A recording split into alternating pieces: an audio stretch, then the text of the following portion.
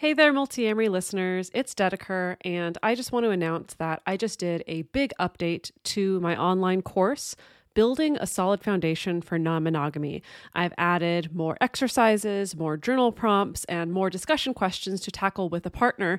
And I'm also running a summer sale where you can access the course for a discount. So for a little bit of backstory, last year I launched this online course. I created it because over my many, many years of working with clients, I noticed this pattern where many people would come to me already knowledgeable about non-monogamy. They've listened to countless Multiamory episodes, they've devoured all the books, they follow all the Instagram and TikTok meme accounts, and yet they still hit these snags in their relationships.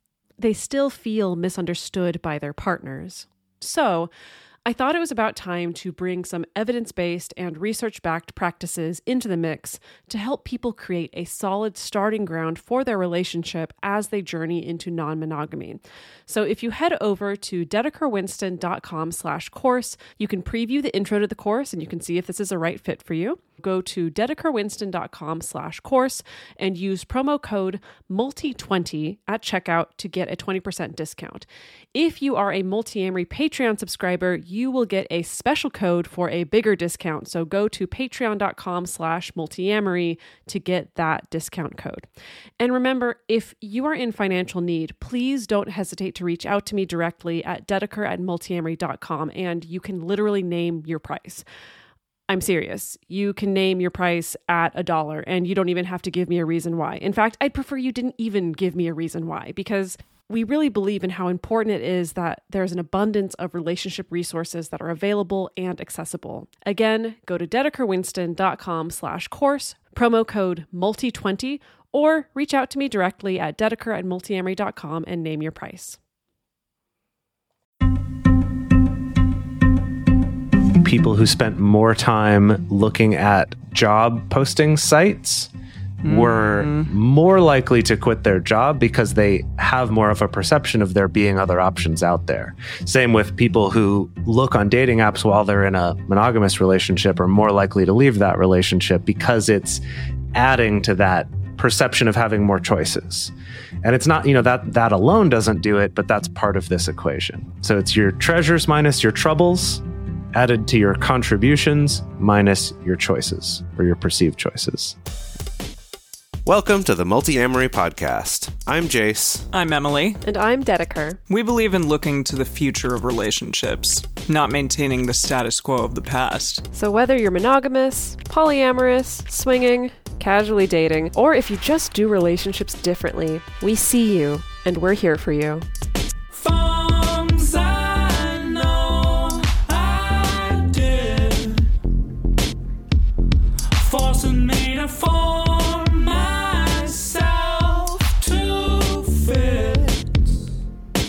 On this episode of the Multiamory Podcast, we're continuing our discussion on self-worth and comparison in relationships. And this week, we're going to be focusing more on the comparison part. So how can it affect our relationships, not just with romantic relationships, but also with your peers and even with yourself? How does comparing yourself and your relationships to others affect you? And then what can we do about that? What can we do to improve that? Again, here I am providing my own personal anecdote of here. Yeah, this is a tough one for me, comparison for sure.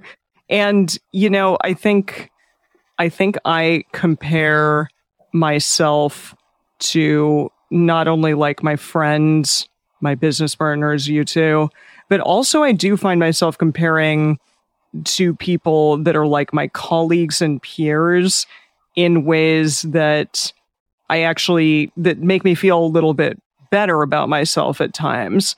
Because I'm in a job where I'm at work at a restaurant.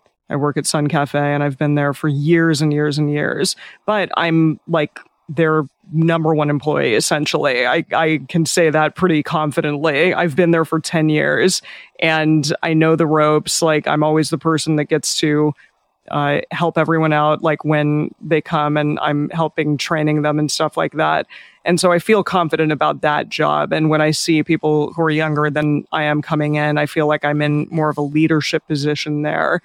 And I compare myself to where they are and I feel good about myself because I'm like, no, I know what I'm doing here. I don't have to worry about this job or this thing. And so that's really interesting, though, because it's almost as though I'm comparing myself, maybe not negatively, but like in a negative, or seeing them in like a lesser than situation, perhaps.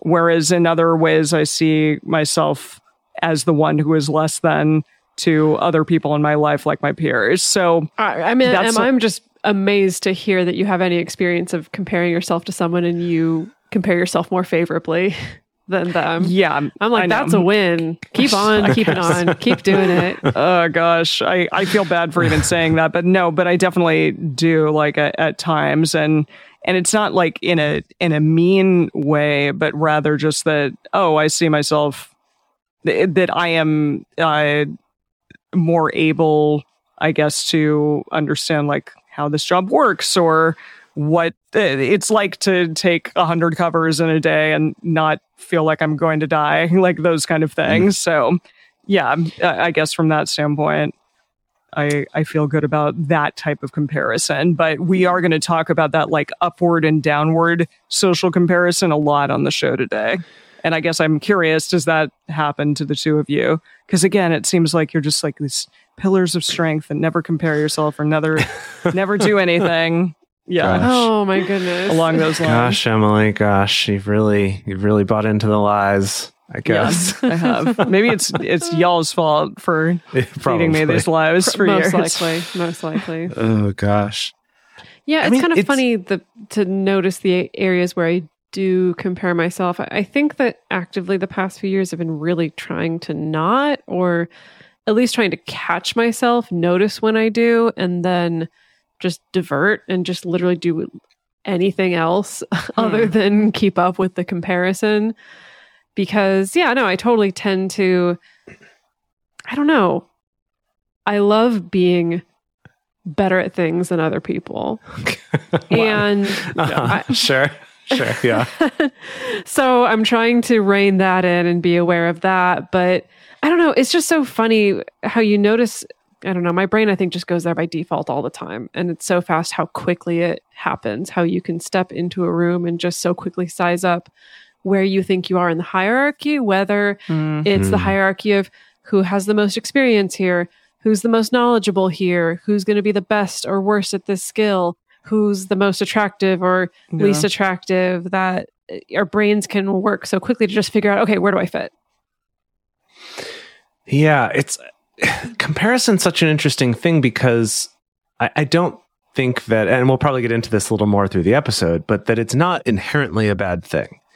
And that I remember a while back, reading about some studies talking about the importance of comparison for development. When you're young, because it helps you understand where you fit in terms of your skill level in different areas. Right. So an example of that in kind of adult life would be if I'm kind of running some comparisons in my head about, I don't know, maybe like writing ability or artistic ability of myself versus peers or other people that I see online or whatever, that there's value to that. If it's like, okay, I kind of have a sense of these people are better than me at this, so that might be the kind of person I'd want to hire to do something like that, or that I would recommend to a friend who's looking for an artist over me trying to do it and like really struggling and having to work really hard to get something good when it's like, I know someone's better than me. And also, I guess on the other hand of like, I know this person's not good at this thing compared to me, so I can more confidently say, actually, I should be the one to do this thing. Yeah. So like, that's not inherently bad. But when we so easily slip into that idea of then associating that with our worth, that's where we can get ourselves into trouble. So it's I feel like comparison's a really interesting one because it's not inherently bad and actually is a really useful skill. But we have to be careful of how we're doing it and how we're approaching it to not fall into that, right? And I would say that exact situation I just described, I can also, in the wrong, mental state, turn that into something where I'm feeling bad about myself. and my lack of artistic ability compared to someone else or something like that, right? So it's just, I think part of it depends on the thing you're comparing about. How much do you associate that with worth? How much is that skill of yours or that ability of yours or that trait of yours tied to what you think makes you good? If it's like, I'm great because I'm good at sex, and then I compare myself to someone who I think is better at sex than me, it's like, now I'm not as desirable. I'm bad. Even if it's this perceived other person my partner's dating that I don't really know anything about, but I imagine they're better than me, and I'm doing this mental comparison based on not a lot of good evidence. Yeah. Right. Then that can lead me down a spiral of feeling depressed and envious and jealous and all that versus another situation where either I have more accurate data or it's less tied with self-worth. Yeah. I think very insightful. That is. Oh, wow. Thank you. I love that. I'm really insightful compared to my peers. Jeez. Yeah, you're on that upward social comparison right there already. Yeah. No, yeah, I think I just am like, I hope that the listeners of this show, like, I'm always worried that the listeners of the show aren't like, oh, Emily is definitely the weak link here, and if she was cast off, it wouldn't really matter. It would be like just fine. So that's the main thing that I'm like, the main comparison that I struggle with, I think, on being on this podcast, that I'm not like as accomplished as the two of you in various ways. And so therefore I have to pep myself up, like give myself a pep talk and bring myself up in various ways whenever I can. But I mean, a few years ago, Jace already came to the conclusion that he's actually the dead weight of multi-amory. That was officially stated on the episode. Yeah, you're right. Well, I think that's just inherently incorrect, considering all of the stuff that you do. And I also feel like I'm constantly telling people about, how important your contributions are to this show, Emily. So you're wrong. I didn't know that. Thanks. Compared to your co-hosts, you're bad at comparing yourself to others. Definitely.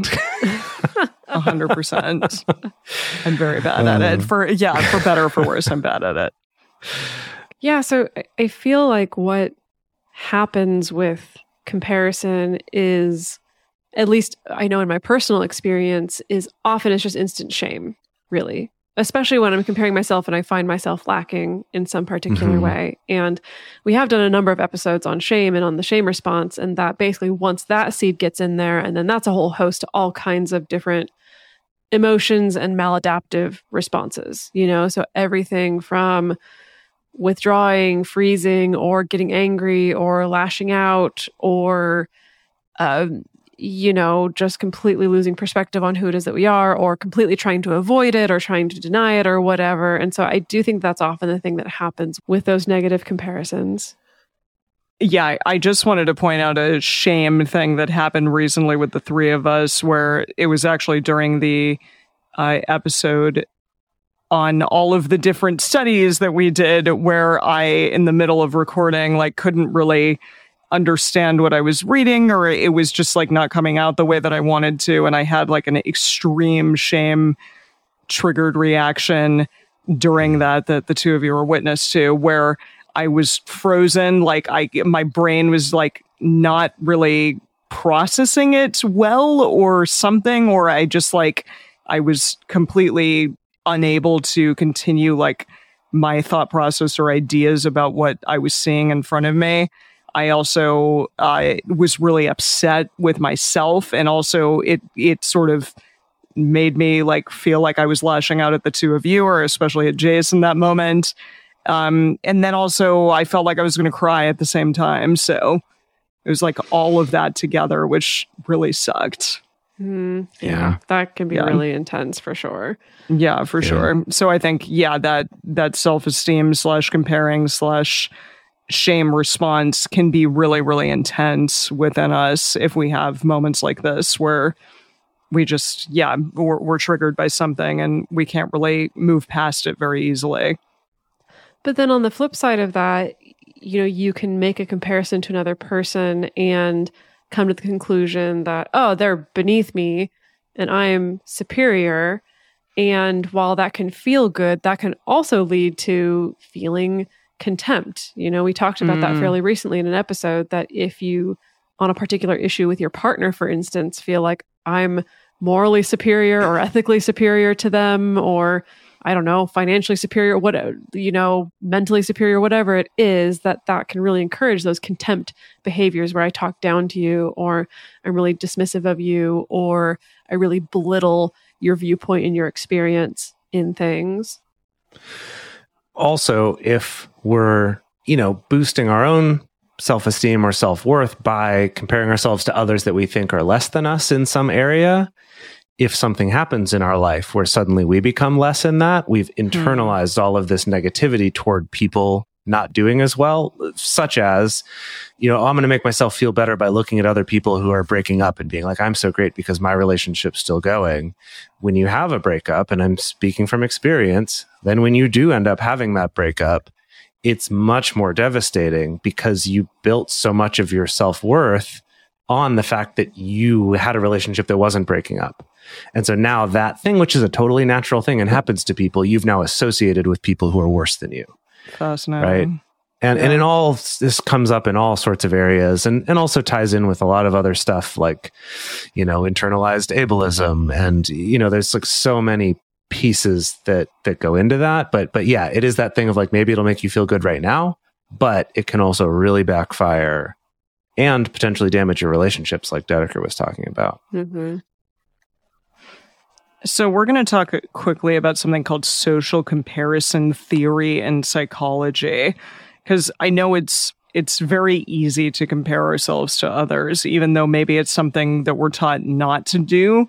It happens, especially, in our society. We just tend to compare. And I think often our parents teach us to compare, or to, our friends maybe, or to other people who are academically doing better than us, or, teaching us to be competitive, I think, from a young age in a lot of those different ways. And competition can be good, like Jace said. Right, all comparison's not bad necessarily. No, definitely. Yeah, I think that can be good, but when it gets to a point where we feel shame or that really intrinsic guilt or upset about something, I think that's when it can be a big issue. So social comparison theory in psychology, this is from Very Well Mind, an article in Very Well Mind.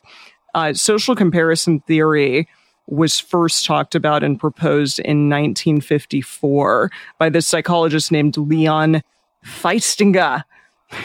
I'm assuming he was perhaps German. Festinger, I think. I don't know. Yeah, it's exciting. It's a fun name.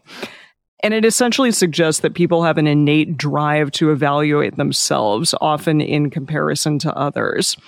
And the social comparison process involves people coming to know themselves by evaluating their own attitudes, abilities, and traits in comparison with others. So now, that's kind of what I was talking about. Like, as you're developing your sense of self, part of that is how am I similar and different to other people? And so that is kind of this essential intrinsic thing. So that is worth acknowledging that it's right there. Sure, absolutely. And probably something that we do just as kids, regardless. I mean, we're trying to sort of understand our place in the world. Exactly. Yeah. So we may have butchered this a bit before, but now we're going to talk about upward and downward social comparison. So upward social comparison takes place when we compare ourselves to those who we believe are better than us. So that makes sense. So I see you're looking upward. Yeah. Yes, exactly. I see someone who I want to be like, or who I wish that I were more like them in a certain way, and that is that upward social comparison. So we focus on the desire to improve our current status or level of ability. Now, downward social comparison takes place when we compare ourselves to others who are worse off in some way than us, and that may be a perception, that may be reality, but we're looking at, social downward comparisons are centered on making ourselves feel better about our abilities or traits. We see someone like, oh, well, I've done more national commercials than this person, or I am, got an A in psychology and they got a B, something like that. Right. I mean, and a lot of our institutions in education are kind of built around this, right? It's like, oh, well, I'm on the dean's list because I'm in the 85th percentile, or whatever it is. It's based on this. Or right. My value comes specifically from my comparison to other people rather than some objective measure or something like that. Or grading on a curve is an example of that. Yeah. We do have a couple studies discussing social comparison. The first is called Social Comparison as a Predictor of Body Dissatisfaction, a meta-analytic review. So this included data from 156 studies. Wow. Which is that's a lot. Yeah. Yeah. And it showed that social comparison was related to higher levels of body dissatisfaction. And the effect for social comparison and body dissatisfaction was stronger for women than men and inversely related to age. So the younger you are, the more likely you were to do comparison and feel dissatisfied with your body. I guess that makes sense. It doesn't surprise Perhaps me, as you age, you're like, yeah, whatever. I do think that some people, not all people, anecdotal evidence do reached some kind of breaking point of finally not giving any fucks. Yeah. Results confirm theory and research suggesting that comparing oneself unfavorably to another on the basis of appearance may lead to dissatisfaction with one's own appearance. I guess that makes sense as well. But, that's something that we're often kind of taught to do, and that happens so much in social media these days, because we see all of these stunningly, perfect people, or more desirably superior people, perhaps, or people that we deem to be socially desirable. And it's hard because we're kind of bombarded with that in our media, and especially in social media these days. So it makes sense that if we're looking at a bunch of people online or in other ways, then we may compare ourselves disfavorably. And think about over the years, just the explosion, this exponential increase in how many examples you have to compare yourself to, right? Think about going 100%. Back to ancient history, where I'm surrounded by a group of anywhere from 10 to 200 people. That's who I'm comparing myself to, up until we have mass media, where it, again, more opportunities and more examples to compare myself to. And now with social media, where it's just, it's an endless scroll. It's an infinite scroll, yeah. Infinite scroll. It never stops, which is that's tough. I think it's tough, and it's really overwhelming. Now, here's the tough part is there's evidence to suggest that our brains like this shit. So this is just a little factoid pulled from this article, this study titled Brain Mechanisms of Social Comparison and Their Influence on the Reward System. So there's this part of your brain called the ventral striatum, is what I'm going to call it, or how I'm going to pronounce it. But so it's the brain people out there, sorry. Yeah, sorry to the brain doctors and brain scientists and brain neuroscientists. Yeah. We are not those people. Oh, we should text your dad real quick, Jace. He would probably know. Yeah. He knows about brain stuff. Hey, Dad, how do you pronounce the ventral striatum? The ventral striatum. So anyway, it's a part of your brain that reacts to what are known as both primary rewards and secondary rewards. So the example they give for a primary reward is like something that tastes good. So I guess the kind of that direct sense experience of this feels good. I like this. And then secondary rewards, the example they give is like a monetary incentive. So it's like the experience of maybe someone putting money in my hand maybe is not inherently pleasant, but I know that that's going to lead to, cool, I got $100, or I'm going to go spend it on this cool thing or whatever. And that activates the reward center of the brain. And so this portion of the brain does seem to play a role in forming kind of the associations between stimulus and reward. And some recent research indicates that social comparison in particular exerts a strong and reliable effect on the ventral striatum. So there is almost a little bit of, there's something in our nervous system that's like, no, this is good. You should do that. Yeah, it's good to compare. Compare yourself. Yeah. Fascinating. Yeah, I wonder if part of it's that whole thing of intermittent rewards are more addictive than consistent rewards. Oh, yeah. And so when you're comparing yourself to others, it's like, well, sometimes I'm going to come out good and sometimes I'm not. And so maybe there's like an addictive quality to that. Oh, I'm looking for that one where I feel good about myself. I didn't think about that. I've thought about that a lot with the years past when I used to be much more obsessive with like checking an ex's social media, is that intermittent reward thing of like maybe once out of every 20 times I'll feel better about myself based on what I see going on in their life, but the rest of the time I'm not. But your brain is still like, any reward is better than no reward, so let's keep checking. But yeah, I guess that would make sense with the comparison thing. That makes a lot of sense. Yikes. Yikes, brain. Jeez. Yikes, brain. Get over yourself. It's almost like you didn't really evolve with social media in mind. No. Yeah, right? It's almost like you didn't think this through, brain. Or evolution. I don't know who I'm mad at even. I don't think evolution could have predicted what we are going through currently, or the capabilities of the internet and social media. I guess evolution's pretty reactive, huh? Yeah. That's true. Maybe we'll eventually evolve the ventral striatum, that is the part that makes us feel terrible when we do social media, and we all just stop. Well, we're working on that based on the way I feel whenever I'm on social media. Good. On the forefront of evolution. Love that. We're really pushing evolution forward. That's great. All right, we're going to take a quick break to talk about some ways that you can support this show if you're enjoying getting this information. And we love putting this out there for all of you for free. And one of the ways that we do that is through our Patreon and also through our advertisers. So if you can take a moment to check out our advertisers, and if any seem cool to you, go check them out. Try out our promo codes. It does directly help us, and we really appreciate that. Look, Bumble knows you're exhausted by dating. All the must not take yourself too seriously, and 6'1" since that matters, and what do I even say other than, hey? Well, that's why they're introducing an all-new Bumble, with exciting features to make compatibility easier, starting the chat better, and dating safer. They've changed, so you don't have to.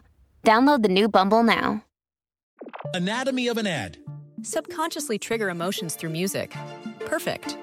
Define an opportunity. Imagine talking to millions of people across the U.S. like I am now. Identify a problem.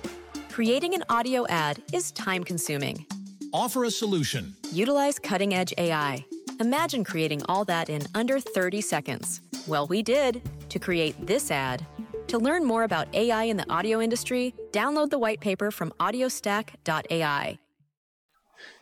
So now we're going to talk about interpersonal comparisons about relationships, right? So not just comparing yourself to others, but comparing your relationship or kind of how you feel about your partner to other people's relationships, or how you perceive other people feel about their partners. And so to start this off, there's a study called Relationship Social Comparison Interpretations and Dating Relationship Quality, Behaviors, and Mood. That's a big mouthful. My goodness. So just kind of threw a bunch of slightly related words together for that title there. But this particular study wanted to look at how people compare themselves, specifically compare their relationships to other people's, and looking at both these upward comparisons and downward comparisons. So they looked at how, we can look at these upward comparisons, which sometimes can make us feel better, maybe kind of inspired, but that most of the time make us feel worse about ourselves.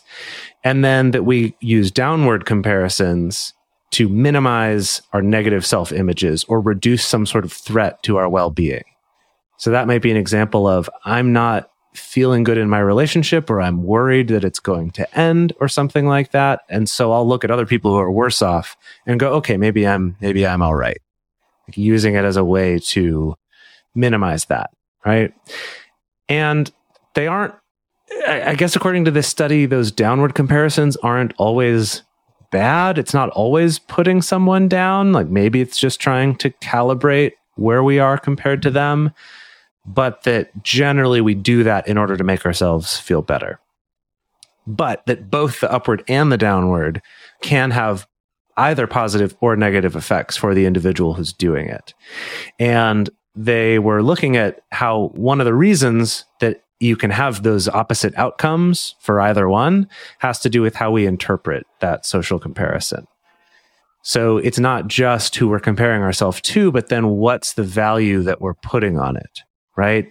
Are we looking at this in terms of hope for the future? Like if we're doing an upward comparison, or are we looking at that upward comparison and saying, oh, well, my relationship's not doing well because I'm not as good as that. Right. Or, they also gave the example of, hey, I'm struggling with this thing and I'm feeling bad. And I do an upward comparison to someone who I think has a good relationship. And if I see, oh, they also struggle with this sometimes, that can help, right? That can make me feel better, even if I'm like, they're the goal and I'm not as good as they are. But it's like, oh, but I have something in common. So there's hope, right? Versus looking at them and going, oh, well, I'll never have that. So my relationship must be bad, right? Yeah, that makes sense. And so basically just to kind of summarize some of their findings from this particular study, and I guess it's worth keeping in mind that this is all undergrads. Everyone in this study was undergrads and almost all white, I think 85% white. So, as always, there's those caveats. And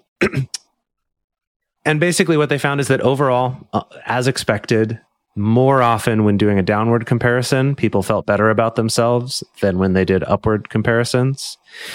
They also found that in their study, people tended to have more positive than negative interpretations of the comparisons they made. So maybe people seem to gravitate toward the ones that make them feel better more often than the ones that make them feel bad. Again, at least amongst their participants. And that negative interpretations, so whichever direction you were looking, if you interpreted it in more negative way for yourself, were associated with not only lower rates of satisfaction, but also less commitment to their partner, less positive affect to their partner, and also kind of more what they called exit behavior, of that kind of, I'm distancing myself, I may be looking for other options, I'm kind of less, which is also sort of tied to commitment, but those negative interpretations over time would tend to lead toward the relationship ending as well. Gosh.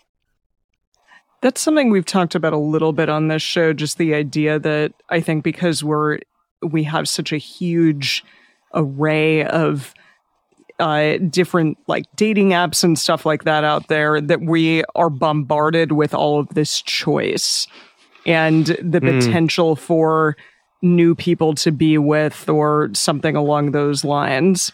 And I do wonder kind of how that correlates to this study, just in terms of how often are you looking at a different person and comparing who you're with to maybe somebody on a dating app or like somebody else that you see out there that might be single or something along those lines.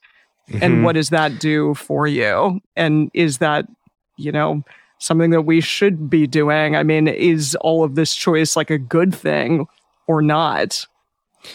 Yeah, there's something that I came across before. Heidi Reeder, Dr. Heidi Reeder is the one who I think created this first, but basically a formula for commitment, for like a level of commitment. Wow. And she puts it as your treasures minus your troubles. So that's basically good stuff is positive. So like these are all the things that are good about my relationship or my job or whatever, right? This is commitment to anything. Minus your troubles. So your troubles are all the complaints you have, right? All the bad stuff. Okay. And then you add that to your contributions, which is kind of like the whole sunk cost thing. It's like, how much have I already invested in this particular job or relationship or whatever? Yeah. Minus my perception of what other options I have, which she calls your that's choices. That's one that's come up in a lot of studies, is that, Yeah. Especially if there's a tendency to like negatively compare your partner to the other options. It's like a death knell for your relationship. Totally. So like in the research, they found things like people who spent more time looking at job posting sites were more likely to quit their job because they have more of a perception of there being other options out there. Same with people who look on dating apps while they're in a monogamous relationship are more likely to leave that relationship because it's adding to that perception of having more choices. And it's not, that alone doesn't do it, but that's part of this equation. So it's your treasures minus your troubles added to your contributions minus your choices or your perceived choices. Wow. It's pretty interesting stuff, but it definitely seems to track with a lot of these other things that we look at like this. Totally. Yeah. So how does this all play out with non-monogamy? I don't think any non-monogamous person has ever compared themselves to anyone else. We're all well-adjusted people. Yeah, 100%. So we don't have any research studies to pull from. Do they exist yet? I'm sure some of the existing research on non-monogamy has probably touched on these things like self-worth and jealousy and metamors and things stuff. Like that. I don't think we're aware of any study that's just about comparison behaviors or mindsets with non-monogamous folks, so we can't speak from that particular standpoint. But this is something that a lot of people have talked about. We've talked about it on this show before. A lot of other creators in this space do talk about this. So in particular, we're looking at a blog post from Polyamoring by our good friend of the show, Fee, who wrote this post called Sabotage by Comparison. And Fee talks about the fact that, as we said early in the episode, we're conditioned from very early on to compare and also to compete in a lot of different aspects of our existence. And so, of course, it makes sense that we would measure our own value in the same way in our relationships as well. In this article, Fee talks about how, and I think I've experienced this, have also seen a lot of people go through this with non-monogamy, of it can be so easy to compare, well, what am I getting from my partner versus what are they giving to my metamor? What is my metamor getting? And I think that when we take this to the extreme, we can see those behaviors around, for instance, okay, I can only feel secure if I know I'm getting more time than any other partner, right, or if I'm getting more sex, or if I'm getting the most special date nights, or if you're spending the most money on me. Like, as long as I can do the downward comparison with my metamor, then I feel good and I feel secure and I feel like my needs are getting met. And Fee talks about the fact that it was this journey to refocus on, okay, no, but what are actually just like my needs and the needs of this relationship with my partner, as opposed to comparing it to my metamor's needs, what they're getting or what they're not getting. And it's like, that's the thing that I need to focus on. And again, this is something that I'm often having to coach people through as well. And I don't know what it is. Maybe it is just our human nature that I think comparison and trying to get yourself into a place where I'm quote unquote winning in the comparison feels like such low hanging fruit. Like, it feels so tempting of like, that's going to be the thing that's going to make me feel secure, regardless of like, this is even a thing that I wanted. I think that's the thing that I see people in our Patreon group talk about all the time, of like, I don't even want to go to this particular LARPing event, but now that my partner's taking their other partner, now I want that. And right. Yeah. Sometimes that can be valid. Sometimes maybe that can highlight to you, oh, actually, that does sound fun. Or it can just be about, I'm sort of doing a weird comparison dance with my own needs versus what my metamor's needs or wants might be. Yeah. So I don't know, have y'all had experiences with that before? Absolutely. Didn't we do an episode a long time ago about like, do I actually want this thing? I talked about like, do I really like, want this Xbox? Yeah, exactly. Yeah. Everyone's getting Teslas. Gosh, is that actually what I want? Even if I could afford it, is that what I would spend it on? That sort of thing of, you get caught up in that. Well, someone else has it, so I should want that too and be upset that I don't have it. Mm-hmm. Yeah. I really like what Fee says here about refocus your energy on what it is you want to feel in your relationship. If you can only feel secure in a relationship when someone else's needs are being ignored or pushed aside, then what you're working with is a type of hierarchy that very quickly becomes toxic and harmful to others. Yeah, I think that's really good advice. Can be hard to have that honesty with yourself of like, oof, that's what I think will make me feel secure. And also, it probably won't. I'm just gonna be real with you. It also probably won't actually make you feel that much better. No, it's probably a deeper problem that needs to be worked on there. And then I'm also looking at this 2018 article from Polyland, Poly.land. I believe it's Paige, right? Paige Turner. Yeah, sorry, Polyland. Yes, Paige Turner. Okay.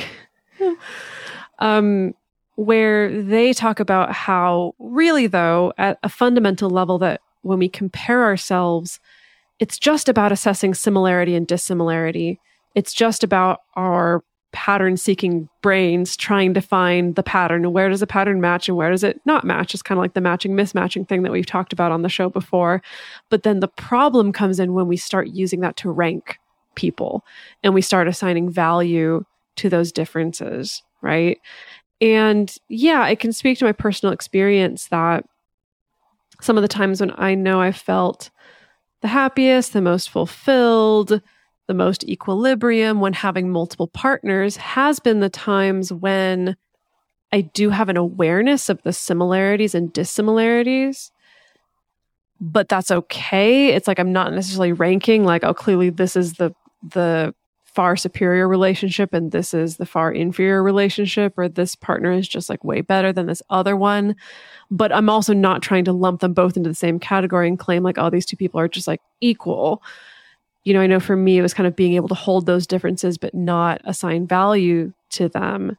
And also the same for myself and my metamors, you know, the times that I've been able to reach that place of like, okay, I can see that this person is the same in this way and we're not the same in this other way. And like, that's okay. Like we're both here and unique, and the things that make us unique are good. We don't want to be exactly the same, and we don't want to be jockeying for some kind of particular ranking. And then like, that's been really, really helpful versus, you know, of course, times in the past where I've just compared myself either favorably or not favorably all over the place to a metamor, or same thing with partners, honestly. That usually, I think something that I've learned about myself is like, if it starts creeping in that direction where it becomes clear, like, oh, I always have a favorable opinion of this one partner and always an unfavorable opinion of another partner, just that I need to examine some stuff, probably both within myself and also within the relationships, right? Of like, is there something going on that's causing that? Paige also had a really interesting article called Unhelpful NRE Comparisons. And it discussed how some people compare the NRE they had with their partner, you know, at the beginning of their relationship to NRE that their partner is having with someone else, kind of in the moment. And there was an interesting quote from that. Paige is talking about someone else having this experience, and this was their quotation. I worked for years to get the privileges I got with her, and they're basically weeks into this, and she's practically wifed up with him. It doesn't seem right to me that he is just given what I had to work to earn. That's really, really interesting. And Paige kind of goes on to discuss with this person, like, hey, you're a different person, and they're a different person than you were when you started your relationship. And you know, your partner may be more open and vulnerable now, and the ability to move faster and more quickly in a relationship may just simply be because there was work that was done to sort of get them to that point. And that you have to accept that like, you're not going to have similar experiences necessarily with your metamors. And that's okay. And it may move at a faster rate, like the feelings may move at a faster rate, and that also is okay. But I mean, that's difficult, especially when NRE tends to be such a really charged emotional thing that happens. And it can be kind of disorienting, I think, at times for partners, especially more established partners. It's interesting in reading this, an area where this is very well documented and has been studied for a long time is in siblings, where an older sibling will have to like really work to earn some privilege or convince their parents to let them do something. Or maybe the parents say, well, not until you're 12, then you can do this thing, or not until you're 16, or, you know, kind of whatever it is. And then their younger sibling gets it way younger than they did. And it's that same thing of like, what? Like, I had to work so hard to like convince them to let us do this or to get to a certain age, and they just get it for free at the same time I do. how I dealt with this a lot with my younger brother. So I can, I can my relate older to this. sister has complained about that a lot over the years. Yeah. Well, I'm an only child, so whatever. Yeah. But I think what's what's interesting there is just seeing how this is not something that's unique to Metamor experiences. Yeah. And yet that is sort of a unique application of that a lot of people wouldn't even think of that kind of, I had to work so hard for this and you just get it for free. That sort of feeling. But that is something a lot of us have experienced in our lives already with our siblings. Mm-hmm. All right. So how do we stop this shit? How do we stop? Oh boy. Comparing? Good question. Okay. Everything we talked about though makes it sound like it's impossible. Like our society is like, yes, it's a challenge. Do that. Our parents are like, yes, do that. Even our brains are like, yes, do that. I love that. Is there any hope? And that, that's a great question. And I kind of, it brings me back to what I mentioned before of there's one is maybe how can we stop ourselves from comparing as much? But then also, is there a way we can be comparing better? That is in a little bit more of an objective way rather than assigning value judgments and ranks and hierarchy to it. So first to start out, we're going to go through some tips. And this is kind of a summary of some things from a Psych Central blog post called Stop Comparing, Start Enriching Your Relationship. So basically, stop comparing is what we're talking about here, right? Is this... How do you stop that? And in this, it's not to say don't look at other relationships or don't even think about them, but instead reframe it a little bit. So starting by remembering that nobody really knows what goes on between two people besides them. And I would take that even a step further than this author did and say, even those two people in that relationship don't understand the experience of the other one, right? We can't ever really know anyone else's full experience. And so this is a good reminder, especially when it comes to things like social media, where we just don't know the details of it. And so we're only getting some impression and then we're filling in all the gaps. And we might fill those in with bad things or good things or kind of whatever, but just to realize that probably the majority of what you think you're comparing to is stuff that you've made up. Stuff that you've created to fill in all the gaps of all the stuff you don't know, which is most of the stuff. This is good with Metamors as well. Like, yeah, absolutely. When we're looking at, our partner's relationship with their partners, these are good tips as well. Yeah. Another one is to recognize that someone's idea of a perfect relationship might be very different from yours. So maybe you look at these other people and you think their relationship's so much better than mine. And actually to them, maybe it's terrible and worse, right? Or vice versa, right? Or you look at someone else and go, gosh, I would never want to fight all the time like them. And they're like, oh yeah, all this fighting is so hot. I love it. Right? Whatever it is, they might have a different perspective from you. So again, just kind of reminding yourself that you're not seeing objective truth with anybody else. And then in this blog, it talks about stopping comparing your present significant other to past partners or your best friend's relationship or some fantasy partner in your head. And again, we would take this step further and say, look, that's also Metamors too. Mm-hmm. Or your friend's partner's Metamors relationship or whatever it is, right? There's so many options, but just kind of saying, hey, that's not helpful. And instead to focus back on, am I actually not happy with something in this? Maybe that comparison helps me see that, but that comparison isn't the truth. It might just help me get some perspective, or at least help give me things to think about. But ultimately, the answer is in what am I experiencing? What is my relationship with my partner? Not how does it exactly compare to someone else's? And then to move to start enriching. So that's just actually focusing on your own relationship. So reminding yourself of the things you love about your partner, or taking responsibility for your own role when things aren't going as well as you'd like. You can't make your partner into a different person, but you can change your own behavior, or you can be more proactive in your communication with your partner to try to actually institute some changes. Or you might have to recognize that hard truth of, I actually am not very happy in this relationship. And I'm thinking by comparing to others, I can try to force it to be that. And maybe it's not, but kind of getting real about what do I actually have here in this relationship. And then the last one they have here is just to have more touch with your partner. And this is an interesting one. I'm like, that's kind of different because all the others have been pretty mental in terms of how you're thinking about things. And this is just have more physical touch, just more hugs, more hand holding, more, kissing, I guess, kind of see if that helps. I don't know. I think that's, Reach out and touch me. Isn't that Depeche Mode? Reach Faith. out and kiss me. No, Oh, it's it's reach out touch and touch Faith. Damn yeah, it. because That's it's your own personal Jesus, and I don't think it's about touching your partner, but Okay. Never unless mind. your partner is Jesus. Jesus. I think it is about that. I think it's about okay. dating Jesus. now we're on to something. Wait, was Depeche Mode like secretly a Christian band?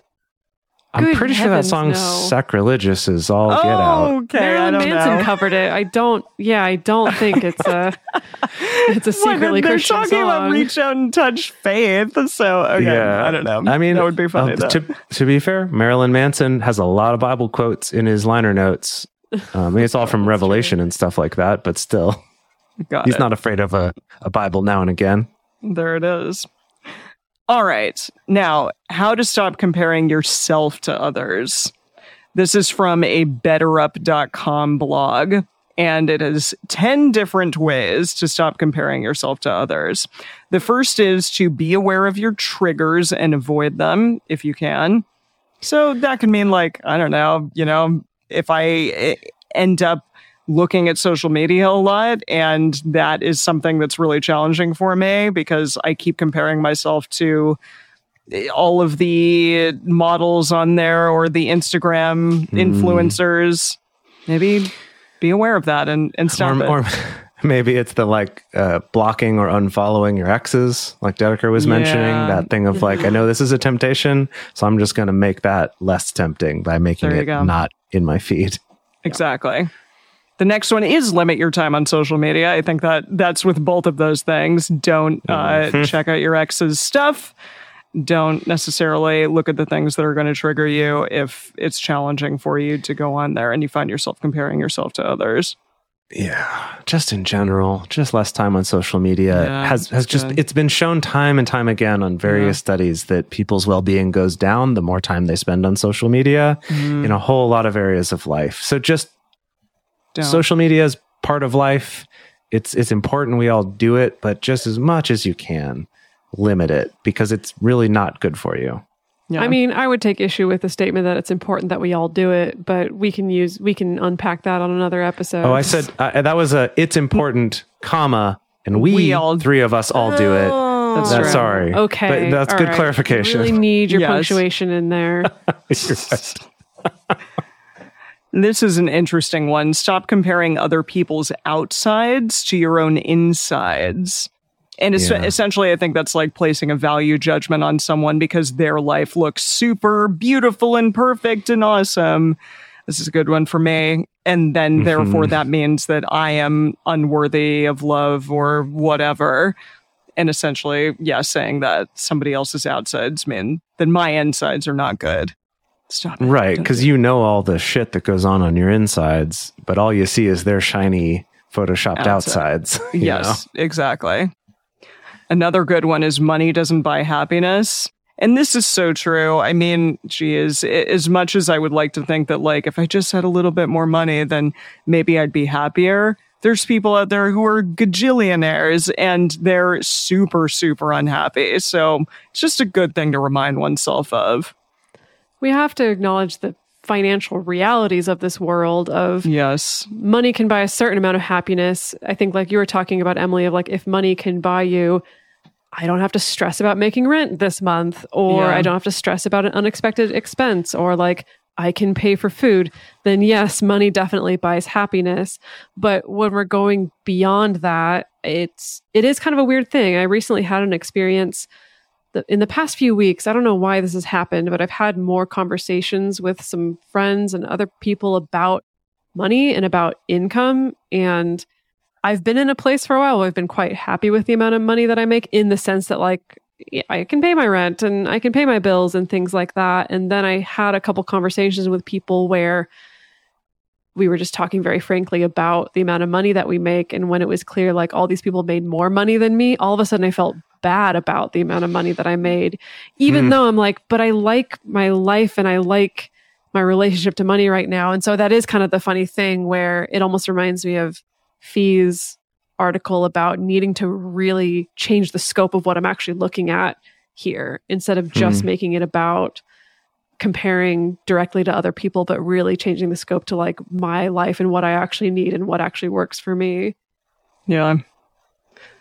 The next one is practice gratitude. This is a great one. As much as, I don't know, it's kind of become like the lunchbox or poster child thing of, you know, what we should be doing in order to make ourselves feel better. I do think that it's a good one. And it has, I think studies have shown that this is actually a way to help ourselves feel better.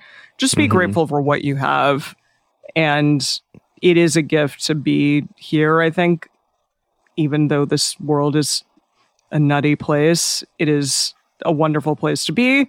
And there are a lot of things that we can all be grateful for. And that's something to really be aware of. Jace, this is one for you. Comparison can be used as motivation. It can. Oh, yeah, that's what I keep saying.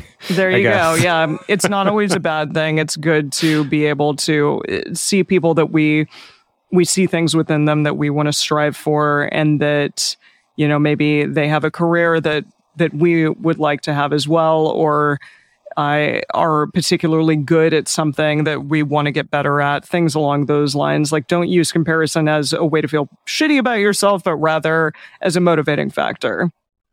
Focus on your strengths, and we're about to do an exercise on that momentarily, but that's super important. Remember all of the things that you are good at. Celebrate other people. That's, again, like getting outside of your own head and outside of yourself. Celebrate other people's achievements. You know, call somebody up and tell them that you're grateful for them, and that, you know, congratulations on something that they just did that was really awesome. You know, that can help you out a lot.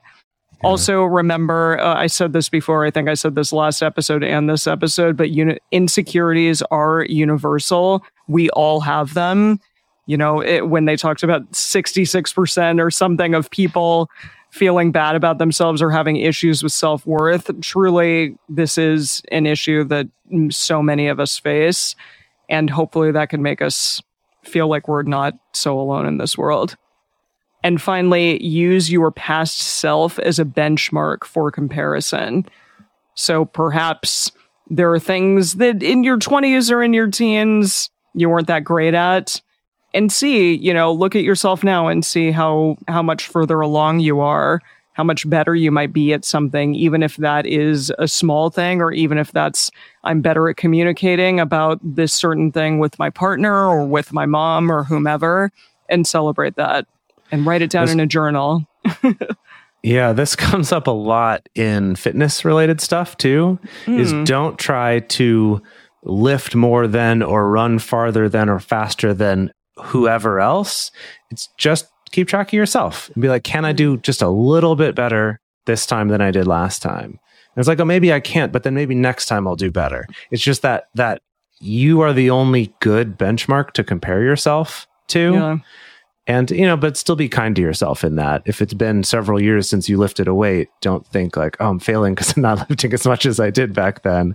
Totally. But more like, do what you can right now and see if maybe next week you can do just a tiny bit better than you did this week. And that's how you can really, you know, make big accomplishments, not suddenly trying to go, I want to lift as much as that other person at the gym, or run as far as this person who posts about all their runs on social media, or whatever it is. Gosh. Yeah. So the final thing that we wanted to talk about quickly was the strengths exploration worksheet. And this is something that my therapist gave me that you can Google or look up and do yourself. And we do want to include a link in the show notes so that you can maybe check it out on your own. It's basically what it is. The initial part of the body of this worksheet is for you to kind of circle your strengths from a big list of choices. And they include things like enthusiasm, kindness, cooperation, humor, confidence, stuff like that. It's just a bunch of different strengths that you have. And there are 4 different open spaces as well that you can add your own if you see something that's not on the list. So basically, I circled my choices from this big list, and then it explores different ways in which those strengths can be utilized in your life. So the first one is your relationships, the second is your profession, and the third is your personal fulfillment. And it asks essentially, list the strengths that you possess that help you in your relationships, and then it goes through that for your profession and your personal fulfillment. And then it says, describe a specific time your strengths were able to help you in a relationship. And I really like that it gets like very granular, and it makes you think about something very specific that you possess and how that applied and helped you out in your relationships or personal fulfillment or profession in a very specific way. And then it gets you to kind of think outside of the box about how it says, describe 2 new ways you could use your strengths in relationships or in your profession or in your personal fulfillment. And that's fun. Yeah, just to think outside of the box and try to figure out ways that perhaps you hadn't discussed in your own head, or ways that you haven't before used your strengths in a way to help you out in your relationships or in your personal fulfillment or in your profession. So it kind of like gives you a sort of stepping stone to potentially use those strengths in the future.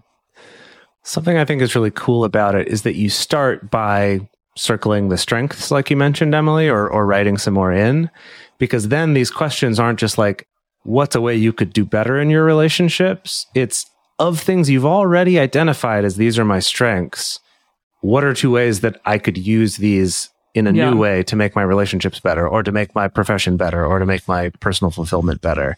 I think that's so cool because it's kind of setting you up for that. Oh, look, I've got these resources already. I've already got stuff I'm good at. How could I be leveraging those more instead of focusing on all the things I think I'm bad at, which is where a lot of us tend to go by default, right?